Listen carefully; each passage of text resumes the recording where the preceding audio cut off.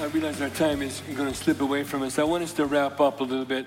And that is, I want to bring it into the biblical perspective because what we are seeing is leading up to the fulfillment of like Ezekiel 38 and 39, for example. In fact, we talk about that quite a bit, the Battle of Gog and Magog. On our podcast. Yes.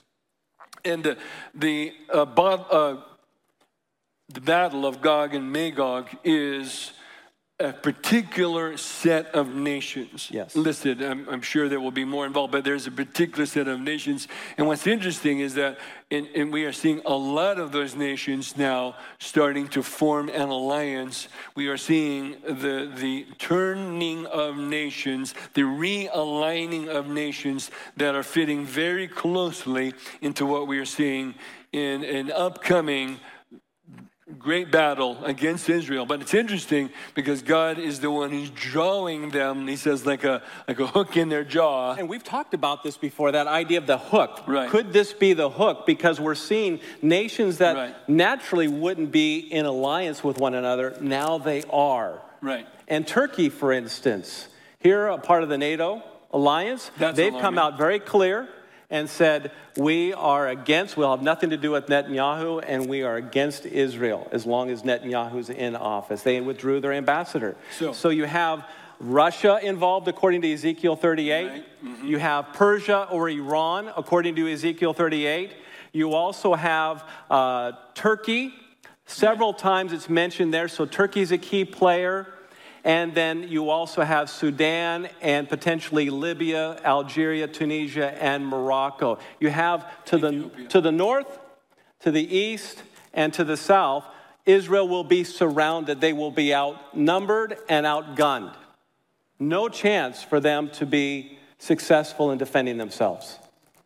So we are, again, watching. We're seeing the realignment of nations. We will continue to update. We're going to have another prophecy update, of course, as we need to. And I want us to end by, how do we pray? And I want us to pray before we close tonight. Yes. But I think about the words of the Lord Jesus in Matthew 24 and 25.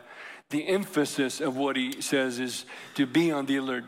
That for those who are informed, for those who are watching, this will not happen like a thief in the night, but we are to be in the light and to operate in the light, to watch and to pray and stand for Israel.